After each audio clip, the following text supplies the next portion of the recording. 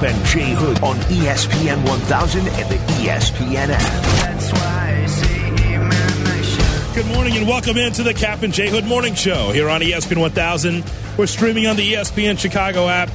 David Kaplan's off today. I'm Jay Hood here on this Football Friday. Good morning, Twitch, twitch.tv/ESPN 1000 Chicago. Thanks for keeping the conversation going. Where are we at in the conversation? We're talking about the Bears and everything else. It is brought to you by Connie's Pizza. That's where you can find Twitch. All right, time for Shot or No Shot. Here's Shay Norley. Shay? Good morning, Hoodie. How are we this morning? I'm doing very well, and happy National DJ Day to all our DJs. You know, it's so funny about DJing, and Johnny can tell you this too. It's nothing like my FM friends that are listening to the show. They want to do what we do so bad. They want to do. I mean, they want to play this. Absolutely, they want to have that home, but they want to do this. They love the freedom of us cracking up and being mad and having the freedom to talk. Meanwhile, there's just like, oh, we've got Rihanna in studio. Rihanna, tell us about your album. Well, it's a really good album. Oh, we got Rihanna in studio. Watch the rest on my Facebook page and then to commercial. Right? They wish they had the freedom that we have. That's the thing. I did the overnight music jock gig for the first year of my career. Yeah. I've never hated anything more. Because you can't talk more. You can't do express anything. Yourself. Yeah. How does my personality shine in 6 seconds or less? It's terrible. But now my FM friends want to do what we do, and I want to do what they do. I'm ready to talk. In my career, I'm ready to talk less. I've noticed it's quieter in there today. Trying to figure out why that might be. I don't know. I have no idea. Interesting. Here's Shay Norley. The Justin Fields trade machine may have reached fever pitch this week with Nick Wright suggesting a, frankly, bat bleep trade between the Bears and Ravens. Mm-hmm. Wright said the Ravens should be interested in trading Lamar Jackson to the Bears for Justin Fields 1-for-1, saying it works because the Bears have the cap space to pay Lamar the big contract, and the Ravens can get a sort of win-now quarterback. Shot or no shot? I want to ask about more Lamar Jackson than the trade. Lamar really is just a cautionary tale for Justin Fields' future. And when you say cautionary tale, you mean? He's now hurt. Yeah. He looks to be half the player he was. Yeah. A lot of mileage on him. A lot of using him in a one-dimensional way, and makes you nervous. That is a shot that is the case for sure. There's a lot of tread on those tires.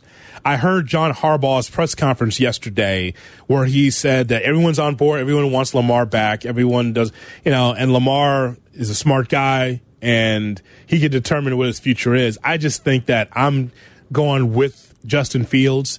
This is nothing against Lamar Jackson, but I have a feeling that somehow Lamar and the Ravens will meet in the middle and they'll come up with a deal. But yeah, I heard what Nick Wright had to say. You got to fill time, I guess, when you're on FS1. I don't like the idea of doing that 1-for-1 trade. I understand from Nick's standpoint, he goes, well, here's someone experienced versus someone who's not. Bears wouldn't do that. I wouldn't do that either. And I don't know how healthy Lamar is going to be moving forward. So for me, that's a no shot. Yeah, I mean, the whole thing is just absurd to me. The idea that you would trade a rookie deal, at least 3 years of one, for pay him now. You're going to alter the clock entirely to the end game of your clock before you even fix the roster. Yeah. It's kind of just nonsense. The whole thing with the Justin Fields trade factory, they're just making stuff up at this point. Nobody's sourcing any of this. Right. It's just a guy sitting in front of a mic or a camera and saying whatever pops into his head because, like you said, guess you got to fill time. It's not even mired in reality anymore. I'll make, if no one's heard me say this, now I'm here, I'm solo, I could be able to just say this in a loud, clear voice. I do not expect the Bears to make a move for that number 1 pick. I don't expect that. I expect them to be able to stand pat with who they are cornering for the number 1 pick and then try to get more picks at some point throughout this draft. But I think that they're going to be stuck on number 1. That's what I expect. That's what I expect from the Bears. And because they've been so conservative, it's just the way that this is nothing against polls. The Bears have been conservative like that for a long time. So that's what I expect, that they're going to stand pat with 1, and then moving forward to the draft, they're going to get more picks because they need bodies badly because they got to reimagine this franchise with young players. So that's what I expect from the Bears at Halsall. Shay. All right, ESPN ranked each NFL team by the productivity of their rookie classes, and despite not having a first-round pick, the Bears were ranked in the top 10 with the 8th most productive rookie class in the NFL. Mm-hmm. Shot or no shot, this gives you confidence that this front office will get the draft right. Well, that's a no shot, but here's why. All I have to go on is the last draft. Right? That's all I've got to go on is the last draft. And you take a look at that draft, and I knew that I'd have a problem with Velus Jones because I watched him in college, and I go, if he's a special teams guy, if he's Glenn Milburn, or if he's someone that could be able to help you in the special teams game, all good, right? And then you see what he did not do. Even when the Bears are down and out, you thought he'd be part of the passing game, Shane. He was not. That's the guy that I circled for this draft. So when I look at the first year, I don't see like difference makers yet for this draft. So I can't give him the benefit of the doubt. I think that's only fair. I only based it on what I saw in this last draft. So at this point in time, it's a no shot. Fair? It's just 1 year, but give me the star that spins out of there besides Gill, the punter. Sanborn. Jaquan Brisker, Kyler Gordon. I think overall the draft was really quite good, and I get like there should be concerns in his ability to ability to evaluate wide receivers. Belichick can't evaluate wide receivers either. He never has been able to, and the Patriots were quite good for a very long time.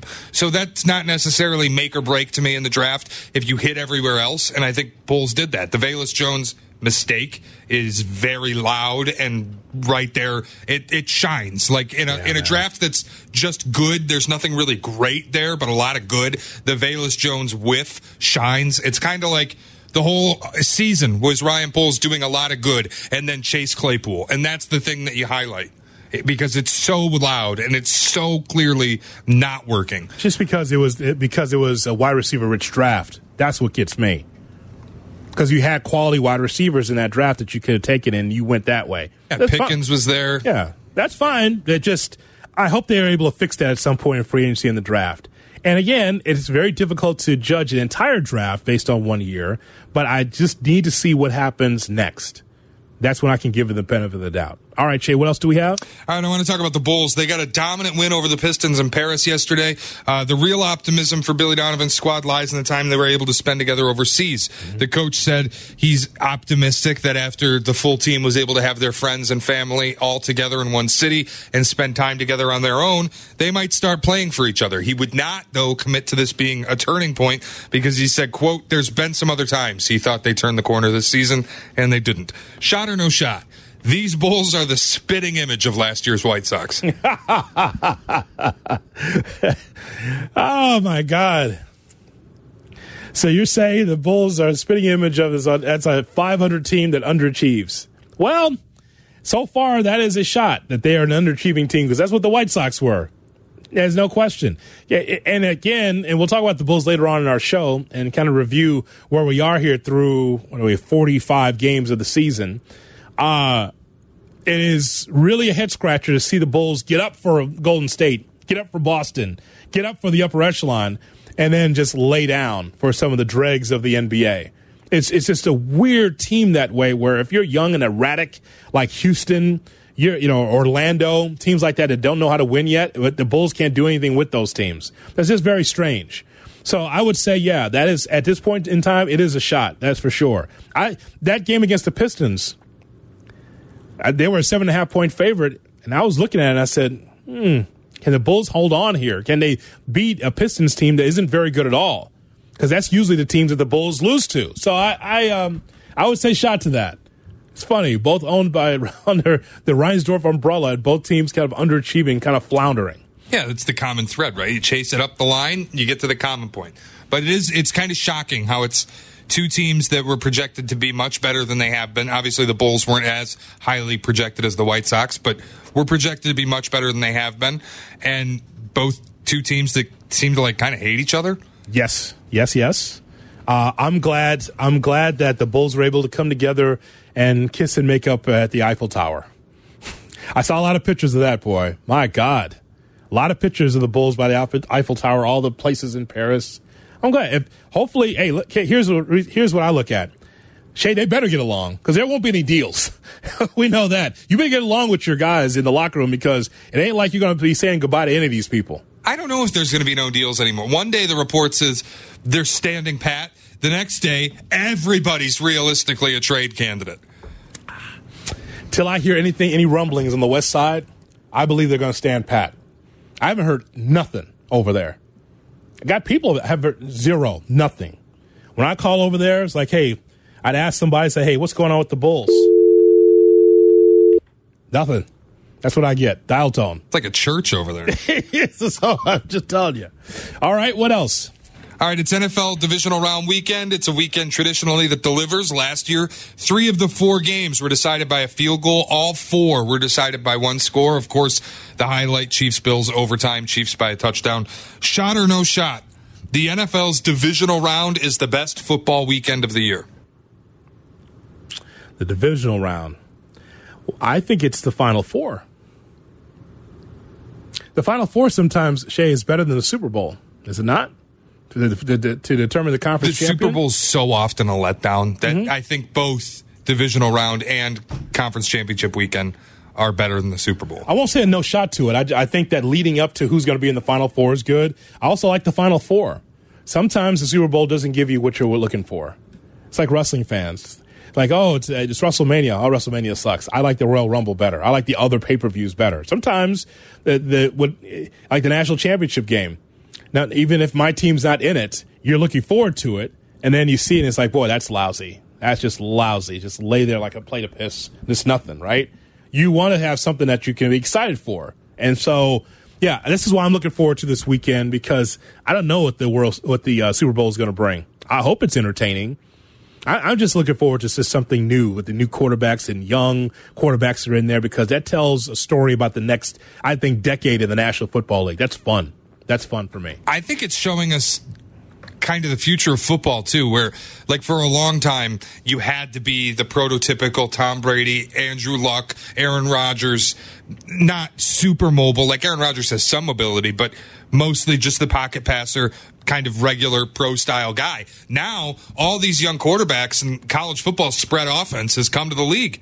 Yes. It's a totally new thing, and I think that's the future. Shout out to Eddie from the North Side listening to the program that also agrees that he loves the wide-open nature of quarterbacks where he can spread out, and he does not.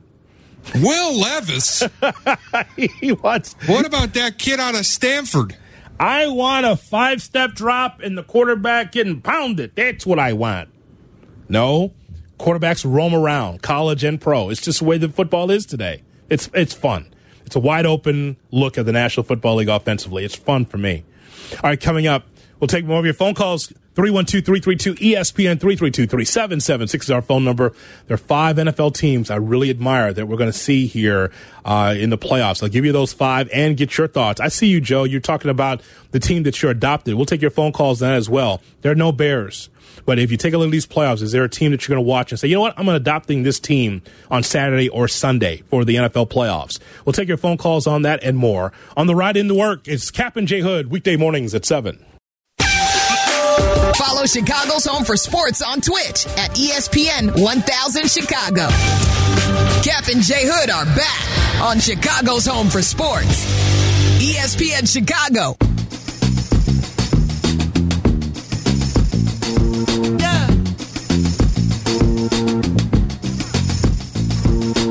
We're on the road to Super Bowl 57, NFL playoffs, one at 3:30, the other one at 7:15 tomorrow.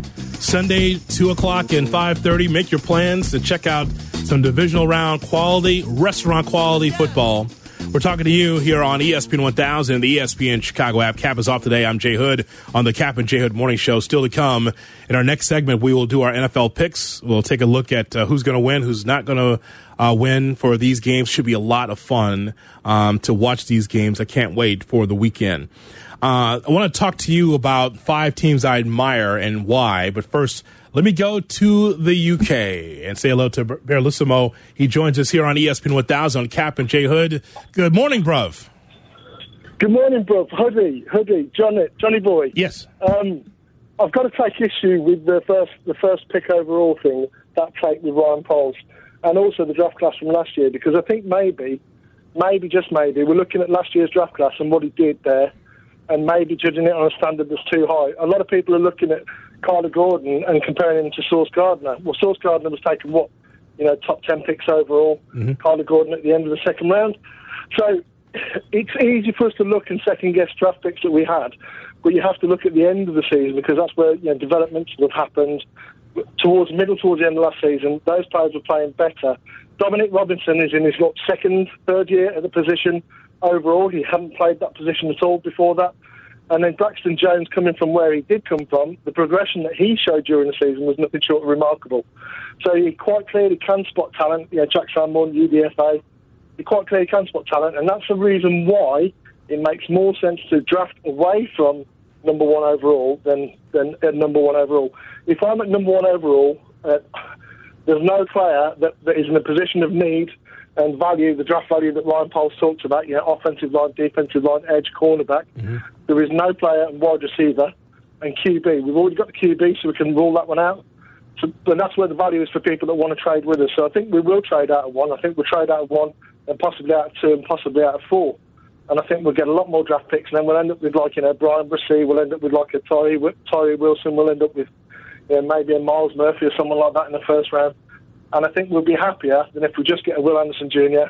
and definitely not, hell no, Jalen Carter, not at the top 10, not in the top 10 picks. You're going against my college there, Barrelissimo. I know that. I know. I love his upper body strength. I love his hand violence. I love his talk, with his ability to talk people away from him. That Reggie White hump move that he has. He has all of that, but I see him get crossed up with his feet. I get him to drop his head into double teams. I see him on the deck a lot. I see him get double teamed out of plays. I see him get singled out of plays against lesser teams like South Carolina, for example, last year. It's too much risk for me in the top five, Jalen Carter. Well, let's address this, and I want to appreciate your telephone call just very briefly. I just want to say that when we take a look at this draft, and you mentioned that you expect to see something better from Braxton Jones, and then Dominic Robinson, again, has not been in his position very long in the NFL. All I'm telling you is that it's just my gut feeling that the Bears will stay at one. You feel that there's going to be more picks and they'll trade down. If it happens, it happens. I'm just telling you my gut feeling is that he'll be at one and be able to garner more picks moving forward throughout the draft. I'm glad to be wrong. And because if it's true that he goes down and get more picks, they better be able to pay dividends in 3 years or less. I look at Gordon and Brisker, and I know Shea's high on them, and I like that it was a big swing to try to improve the secondary, but they still have a lot to prove as well. They're young in the position. They made some mistakes as well. The hope is that they can grow and really be cornerstones for the franchise for the next, as long as they're going to be here. But again, as Shea said, and I said, I still circle Velus Jones at wide receiver and think, okay, so he comes in here 35 years old. Was it Shea? He's 35 when he was drafted? Something like that? 42, I think. Well, what is it? So he came from USC, but then he went to Tennessee. And so Tennessee, I think, has the Michigan rule. You said yesterday to me, I'm 27, but because I'm from Michigan, I got to double it. Times two. So I'm 28. I don't even know how old I am. Yes. That is the sign of getting old. No, Velus Jones spent some time in Tennessee. I think you got to triple his age. Yeah, and the whole thing with me is that even this draft class, a lot to prove. I'm not down on it. I'm just saying that, boy, I just can't wait for the Bears to win. I think we all feel that way. 312-332-3776. Okay, so let's go through some teams that I really admire. And I'm going to just start with the Bears just for the conversation.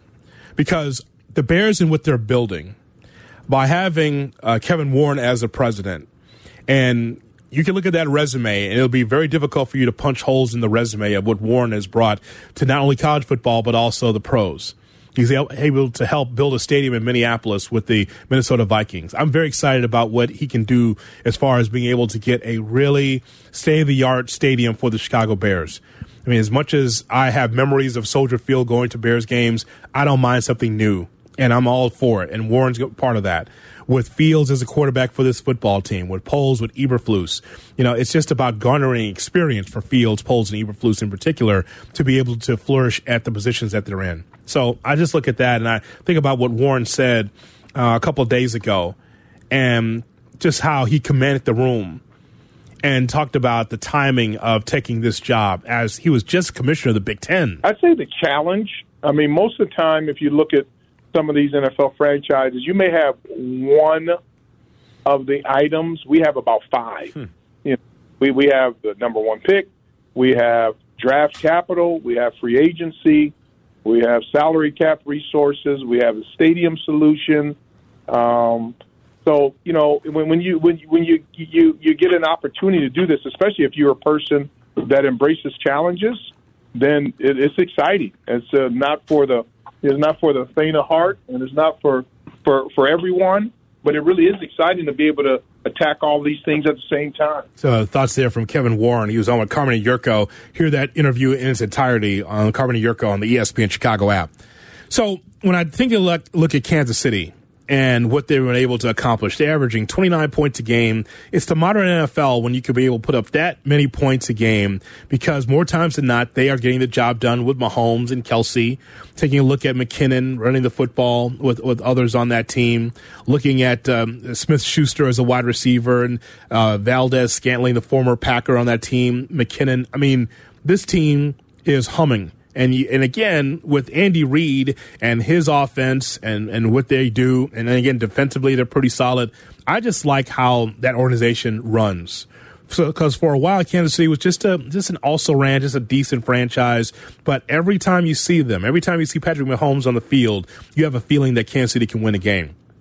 With Philadelphia, with Hurts and Sanders, watching this team, Hurts, of course, at the quarterback position, I equate him to Justin Fields. And I know that there are two different guys, but where Hurts is right now, I can't wait to see if there's another level to his game, especially here in the postseason, because that could be the blueprint of exactly what the Bears could be. Philadelphia is averaging 28 points a game. I just think that they are run very well. They are the organization more times than not and says, okay, if we're missing something, we're okay to add a piece. That's the thing, Shay, that I like about these organizations, these football teams. Teams like Kansas City, teams like Philadelphia, if they're missing a piece, they're able to have a system. I always think for any team, you can look at a team and say, okay, I know who they are. I know who their stars are. I know the difference makers on their team. And hopefully the Bears can be that at some point as well. San Francisco.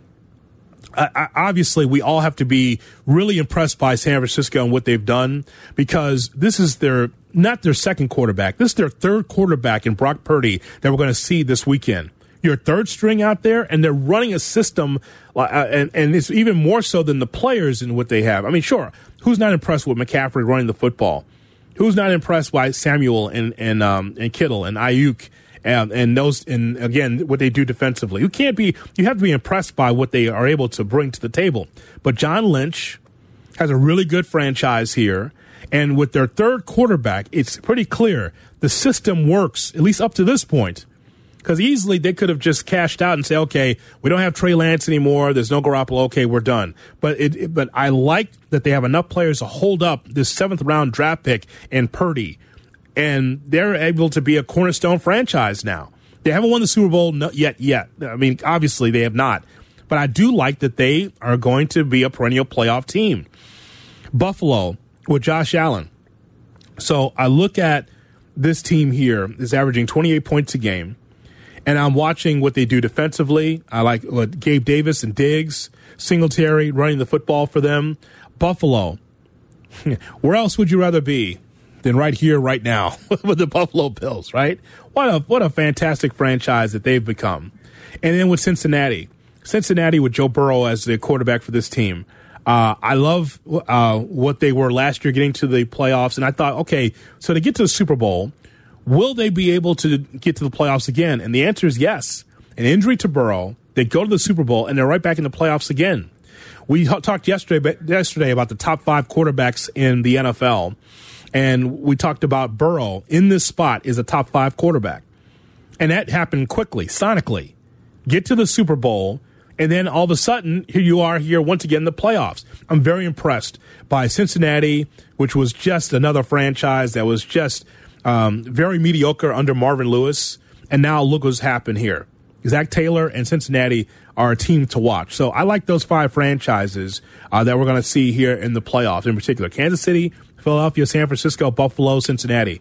I just wonder Out of those teams I mentioned, Shay, how close can the Bears be to any of those franchises? See, I like the Philadelphia model because I think they're consistent. Again, there's no Super Bowl championship just yet this year, but I like what they have as a franchise. You know me. I mean, for me, the NFL is kind of binary. Do you win or do you lose? And I think that if you make the right hires, if you get the right quarterback, you can win more often than you lose. And that's really what it comes down to. So I'm setting my expectation at the point that, look, the Philadelphia's set up the model where you get the GM right, you let the quarterback kind of marinate and then put the roster in place and insulate the quarterback enough that, hey, things look pretty good. And I think if you got the hire right, if you believe Poles is that guy, if you believe Eberflus is a good enough coach or Getsy's a good enough play caller, then yeah, I think you can do this fairly quickly and follow that Philadelphia model of insulate the roster a little bit through the draft, get a little savvy in the trade market, and then when you're ready, press the button and go get the wide receiver. And there you go. If you got the hire right, then you make enough moves that are right along the way. I think that's the way you go. I like the word savvy. It's just someone that's at the poker table and he doesn't make a move. He doesn't blink. But you know when he throws that card out, he's going to make the right move.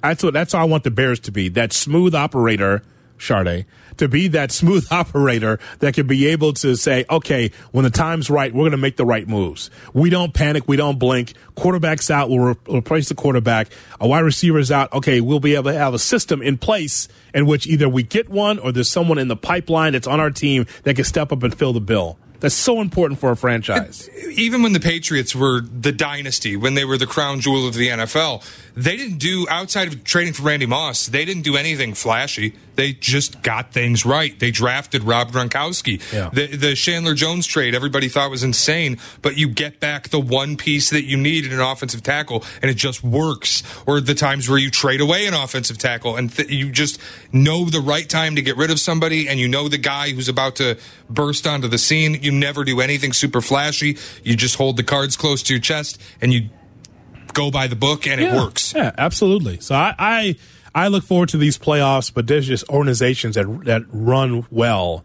And the hope is that the Bears can be one of those. You can see the building blocks. Now let's see the house being built over there at Hallis Hall. Coming up, we break down the divisional round games and give our picks. That's coming up next. Cap and J Hood on ESPN 1000. Here's today's headlines with Cap and J Hood. The Bulls beat the Pistons 126-108 in Paris behind 30 points from Zach LaVine. The Blackhawks beat the Flyers 4-1 for their fifth win in 6 games. Mike Brey is stepping down as Notre Dame basketball coach. Mike Brey was sitting there on a flight one time, and I was coming in. I had my UIC jacket on, and he saw me. He goes, "Coach, how's the team?" And I said, "We're fine. Say hello to Steve McClain for me." Mike, I'm not a coach. I'm just a broadcaster, but I guess I looked like a coach in that moment. Those are our headlines. Cap and J Hood are back Just when I thought I was out, they pulled me back in. on Chicago's home for sports, ESPN Chicago. Here's hoping that you have a great Friday and a great weekend. Cap and J Hood on ESPN 1000 and the ESPN Chicago app. Cap is off today. I'm Jay Hood here on this snowy Friday. It's going to be Greeny coming up at 10 o'clock, followed by Carmen and Yurko from 12 to 2. Waddle and Sylvie 2 to 6. It'll be Chris Bleck on the Bleck and Abdallah show. Right into the Odds Couple and right into Freddie and Fitzsimmons right here on ESPN 1000 and the ESPN Chicago app. All right, Shay, you ready? Here we go. The divisional round. Ready, buddy. Oh, well, I beg your pardon. The divisional. The divisional round games for Saturday and Sunday. We start first with the Jaguars and the Chiefs. That'll be the first game. And so here's what I look at with this game. I like the Chiefs in the 8.5. I see Chiefs are 8.5 point favorite. So I expected this game, and I believe the total will be the value for this game at 52.5. That's what I believe, because I think that we're going to get multiple touchdowns here with Mahomes and Lawrence. More than just a few, by the way. But I believe that the Chiefs will pull away late. Here's what I don't want to see. If you're the Jaguars, you don't want to see Lawrence giving the ball up. I mean, you did that against the Chargers where you turned the ball over way too many times in the first half and you were able to survive. But I think that mistakes against the Chiefs, if that happens again, the Jaguars won't have a chance. So I like the Chiefs in the 8.5 here in this game. I don't know that I do. I think the Chiefs, if you look at their history recently covering big numbers, 2-2 against a number over this size at 8. They covered against Seattle. They covered against Vegas. I think everybody points to that Vegas game and says that's the Kansas City. They're back. The offense was great. The defense was great. I think we have to keep in mind they were playing against Jarrett Stidham. I think we have to keep in mind that the Raiders, in my terms, were dead team walking. Yeah. I don't believe really that the Chiefs are just going to come out and blow out Jacksonville here. I think, look, if Trevor goes out again and turns the ball over 4 times, then yeah, they're in trouble. But I feel like that first half against the Chargers, he got the nerves out and then played great. And since like week 11, he's been one of the best quarterbacks in football. So you don't equate the November matchup in which the Chiefs had nearly 500 yards. They turned the ball over too, but was able to overcome. Like, I think the Chiefs' mistake is not one of these things where the Jaguars can be able to take over a game like they did against the Chargers. That game against November, Chiefs had nearly 500 yards against the Jaguars. They committed 3 turnovers, and the Chiefs still won that ball game. I don't think that the Jags are as bad as they were in the first half. I don't think that they are as good as they were in the second half. They're somewhere in the middle to me. And no, when I look at that matchup in November, it was a 9.5-point spread, and they're kind of just telling us this is going to be a 9-point spread again. It's 8.5, 9, depending on where you look. The spread's going to be about the same. 10-point game there, 27-17 Kansas City. I feel like this in the playoffs, with the way Trevor's played lately, Trevor Lawrence, I just lean a little more Jacksonville here. I think that the trend is a friend for Shea. He says it because what he's not telling you is that Doug Peterson is 6-0 against the spread and 5-1 outright as a playoff underdog. Yeah. And so I just think that trend will break. I think I see 5-2 in that spot. But we'll see. I like the Chiefs, though, to win the game on the money line. Well, I think the Chiefs win. It just against this number, and they've not been good at covering big numbers. I mean, in the Mahomes era, they've not been good covering big numbers. It's just not a team that you bet on and win very often. All right. So there you have it for that pick. We go to the Giants and the Eagles. We have the Eagles as a 7.5-point favorite. Okay, so we look at the Eagles, and as I mentioned, I'm very impressed by what we've seen from Jalen Hurts. Now, here's a question. You know this is going to come up, Shay, about rest versus rust. Okay, so with the Eagles, with them having a week, will they be able to be as sharp with the week off against the Giants? Again, the Eagles are just a 7.5-point favorite. What's your gut on that? It's something, to me, you always wonder, and you always see, especially with like 1-seed teams, when they take that extra week off and they get the bonus bye, it tends to bite them in the ass. It happened to the Ravens when they played the Titans a few years ago. Mm-hmm. They took that final week off, rested everybody. Yeah. The Eagles didn't. Jalen Hurts played so that he could get back in the rhythm. They clearly didn't want him to run the ball much. I think that they have him run the ball a little bit more this time against the Giants. And honestly, the Giants, this team that early the public was all over. Early on, I remember seeing it was like 90% of the money. Now it's down to 56% of the bets and 54% of the money, depending on where you look. I'm looking at PFF. Mm-hmm. I'd like to be on the Eagles here. I think the bloom is off the rose with the Giants. You go win the road game in Minnesota against a team we all knew sucked. The Eagles don't suck. I think this is where the fun runs over. It's been a nice story for Daniel Jones. We'll see you next year. I think the running lanes will be cut down for the Giants. They were able to run all over the yard against the Vikings, especially with Daniel Jones being able to utilize his legs. But I think in this situation here, I think Jalen Hurts will be able to run from his standpoint with the Eagles. I don't think that happens with the Giants. The Giants are a nice story, but I think, Shay, that the Eagles definitely are going to win the game. But why do I think it's going to be 7? I don't think that hook comes into a factor. I circled Giants on the sheet, so I like the Giants, but I think that clearly the Eagles are going to win the game. The 7.5 is really what scares me off. Yes. And I'm going to pick the Eagles for the sake of our picks, okay. But no, you're right. That hook is frightening. And it's right on the other side of the key number. I like it's so funny. All the check marks for me go to the Eagles for this. But why do I think the Giants will be able to hang in there? The running lanes, no. Daniel Jones is going to have to make some plays with his arm down the field to connect to his receivers. So I circled Giants for this for our divisional round picks. All right, now we go to the Bengals and the Bills. And the Bills are a 5.5-point favorite in Orchard Park. So what's your gut on that? This is moving up, by the way. Bills opened 4.5 here, went up to 5. Now it's out to 5.5. I think the Bills sledgehammer the Bengals. And I know everybody's out on Josh Allen, too many red zone turnovers, he was the best at not turning the ball over in the red zone and really turning the ball over at all for the past couple of seasons until like week 11 of this year, the UCL injury. Some of the decision making has been a little questionable. It's also a lot of luck. Like the interception against Miami, the deep ball, John Brown stopped running the route. The interception that went off Cole Beasley's hands, Cole Beasley could have done a lot more to come back to that football and catch and secure the ball. It's not always on Allen. So I think that you get a little bit of regression back to not turning the ball over so much, and I just think the Bills are the better team. They have all the energy. They have all the motivation. They've been, to me, I've stayed bullish that they're the best team in football all season. I'm going to go with Buffalo.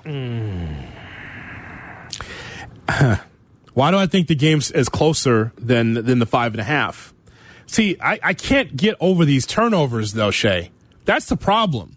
I can't see, and I think the Bengals defense can be on their own, can be able to force some turnovers. So the Bengals have forced 11 turnovers in the postseason in the last 5 games, going back to last year's wild card win against the Raiders. I just think that giving the ball up and coughing up like a Pez dispenser is a problem.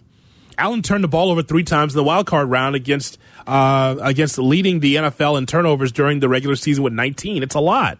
Now, if I said over-under turnovers for Allen in the offense, if I said it at 3, would you take the under? Yeah, absolutely. You think it's once? 1.5 is probably where I'd set it.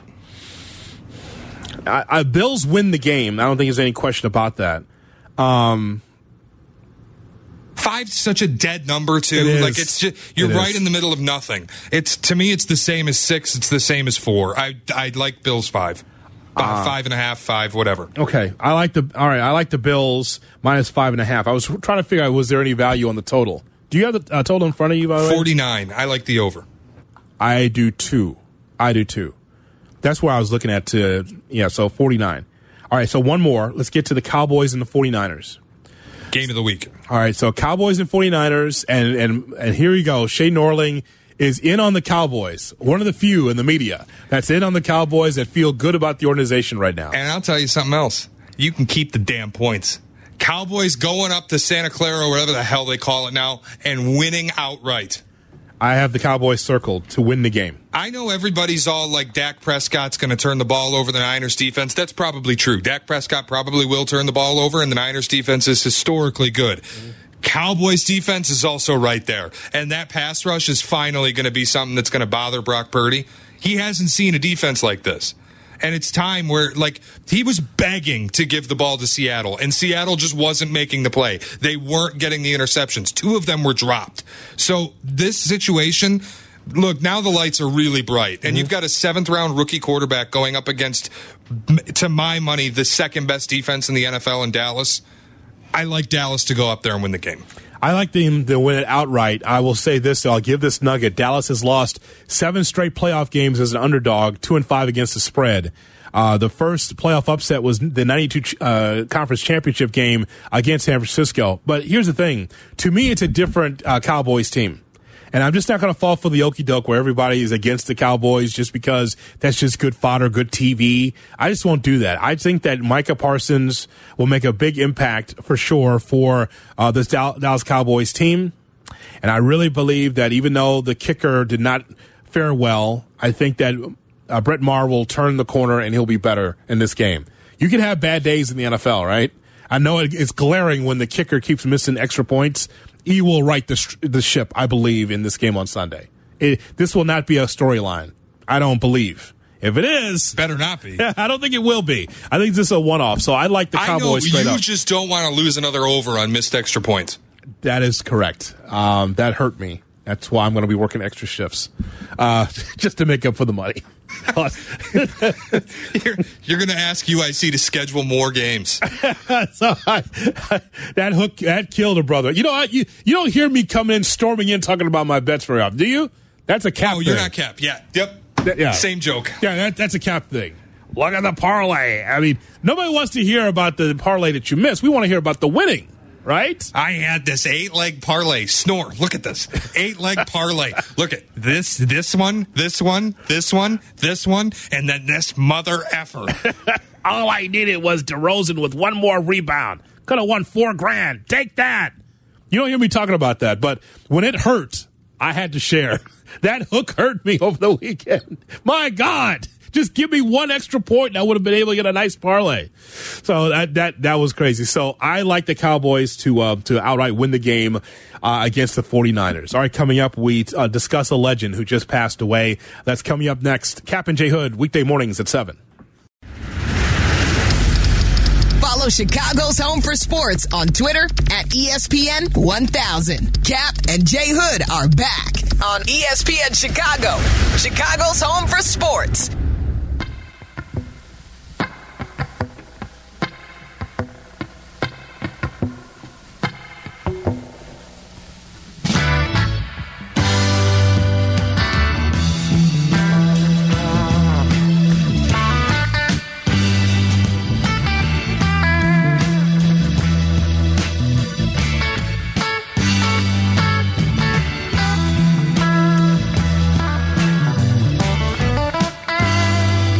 And J Hood on ESPN 1000 and the ESPN Chicago app.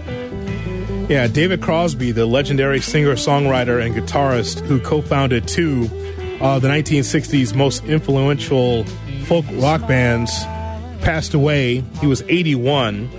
His family said of his passing that he was lovingly surrounded by his wife and soulmate Jan and his son Django. Although he is no longer with us, his humanity and kind soul will continue to guide and inspire us. His legacy will continue to live on through his legendary music. Yeah, you think about David Crosby, all the iconic hits like Turn, Turn, Turn, and To Everything There's a Season, and was able to help the cover of Bob Dylan's song, Mr. Tambourine Man, 8 Miles High. It's just so much. So saw that come across yesterday and just want to give the flowers to David Crosby. And boy, even in some of those concerts, you go look back on YouTube, he had a lot to say between songs. So David Crosby passing away at the age of 81. J Hood with you on the Cap and J Hood Morning Show here on ESPN 1000 and streaming on the ESPN Chicago app. Today, Shay, is National Cheese Day. National Cheese Day. What's your favorite cheese? Cheddar, a classic. So cheddar on anything. Oh, yeah. How about mac and cheese? You know what's the best mac and cheese? If you do like the 4 cheese mac and cheese, you get the cheddar. I don't even know what else goes in it, but any like Parmesan, mozzarella, any mixed cheese like that, I'm in. So cheddar cheese for me, whether it's on a burger, whether it's on mac and cheese. Mozzarella's good. I'm looking at a list here of the top 5 cheeses. Cheddar is number 1. I guess if this is on Family Feud, top 5 cheeses on the board. So if Steve Harvey's there, right? The big mustache. I say American, Steve. Did you hear her? Her ass said, her ass said. I mean, so, and him staring into the camera for 10 minutes. Can't believe the answer he got. Velveeta. This woman here says Velveeta. Let's do this again. Anyway, cheddar cheese, Gouda cheese, sharp cheese, Parmigiano cheese, mozzarella cheese. That's the top 5. Provolone in that spot? Provolone's pretty good. Have you ever asked for it? Yeah, sometimes, but it's got to be on a specific sub. I mean, you have to have the right sandwich to get provolone cheese. That's true. Like if it's, it depends on your favorite place to deli to be able to get yourself a sandwich. Sometimes I'll go provolone. Sometimes I'll go pepper jack. It's in my top 5. Yeah, I love pepper jack. Yes, if you're feeling spicy, I'll throw a little pepper jack in there. I'll do that. And it throws people off too. What kind of cheese would you like? Pepper jack. I'll be right back. I go to the back. The cheddar and like the American is readily available, but when you go pepper jack, hold on. It's not right there. It's not there. Let me go get it. There's a Monterey Jack cheese as well on this cheese day. So it's interesting. To me, I'm going cheddar. I'm going mozzarella. I'm going provolone. I'm going pepper jack. Notice we didn't say American because we don't know if that's real cheese. Let's be honest. I just don't even know what flavor is American cheese. It's American, I guess. What does that mean? Plastic. Like what is French fries? Not really from France. Yeah, but these French fries are good. Like American cheese. The problem that American cheese has, it's got to separate itself from the stereotype of the Kraft single in the plastic wrapper. Yes, yeah. The nasty ass Kraft single American cheese. Yes. Now, if you have if you're down on your luck and you don't have money, you'll go get the American cheese. Listen, when the Hood household was down and out, we got that free cheese, that free block of cheese from the Reagan administration. Oh, yeah. It's like the size of a bib on your hat. It's that thick. That's right. Jay Moore, sometimes you just got to get that cheese. If you've got nothing else, you're on WIC and you got to be able to, you got to do what you got to do. Oh, absolutely. But at the same time, though, I'm going cheddar in that spot at number one. Cheddar's just but sometimes the basic is right. Like me and ice cream, you always ask, and I say chocolate. Chocolate, cheddar. Sometimes number one is number one for a reason. What is American cheese? Can someone help us? What is in American cheese? All right, coming up in 2 minutes, divisional weekend is Shea Norling's football Christmas. What's your football Christmas? We'll talk about that and get more into the playoffs and still to come on Cap and J Hood. 2 minutes. Here we go.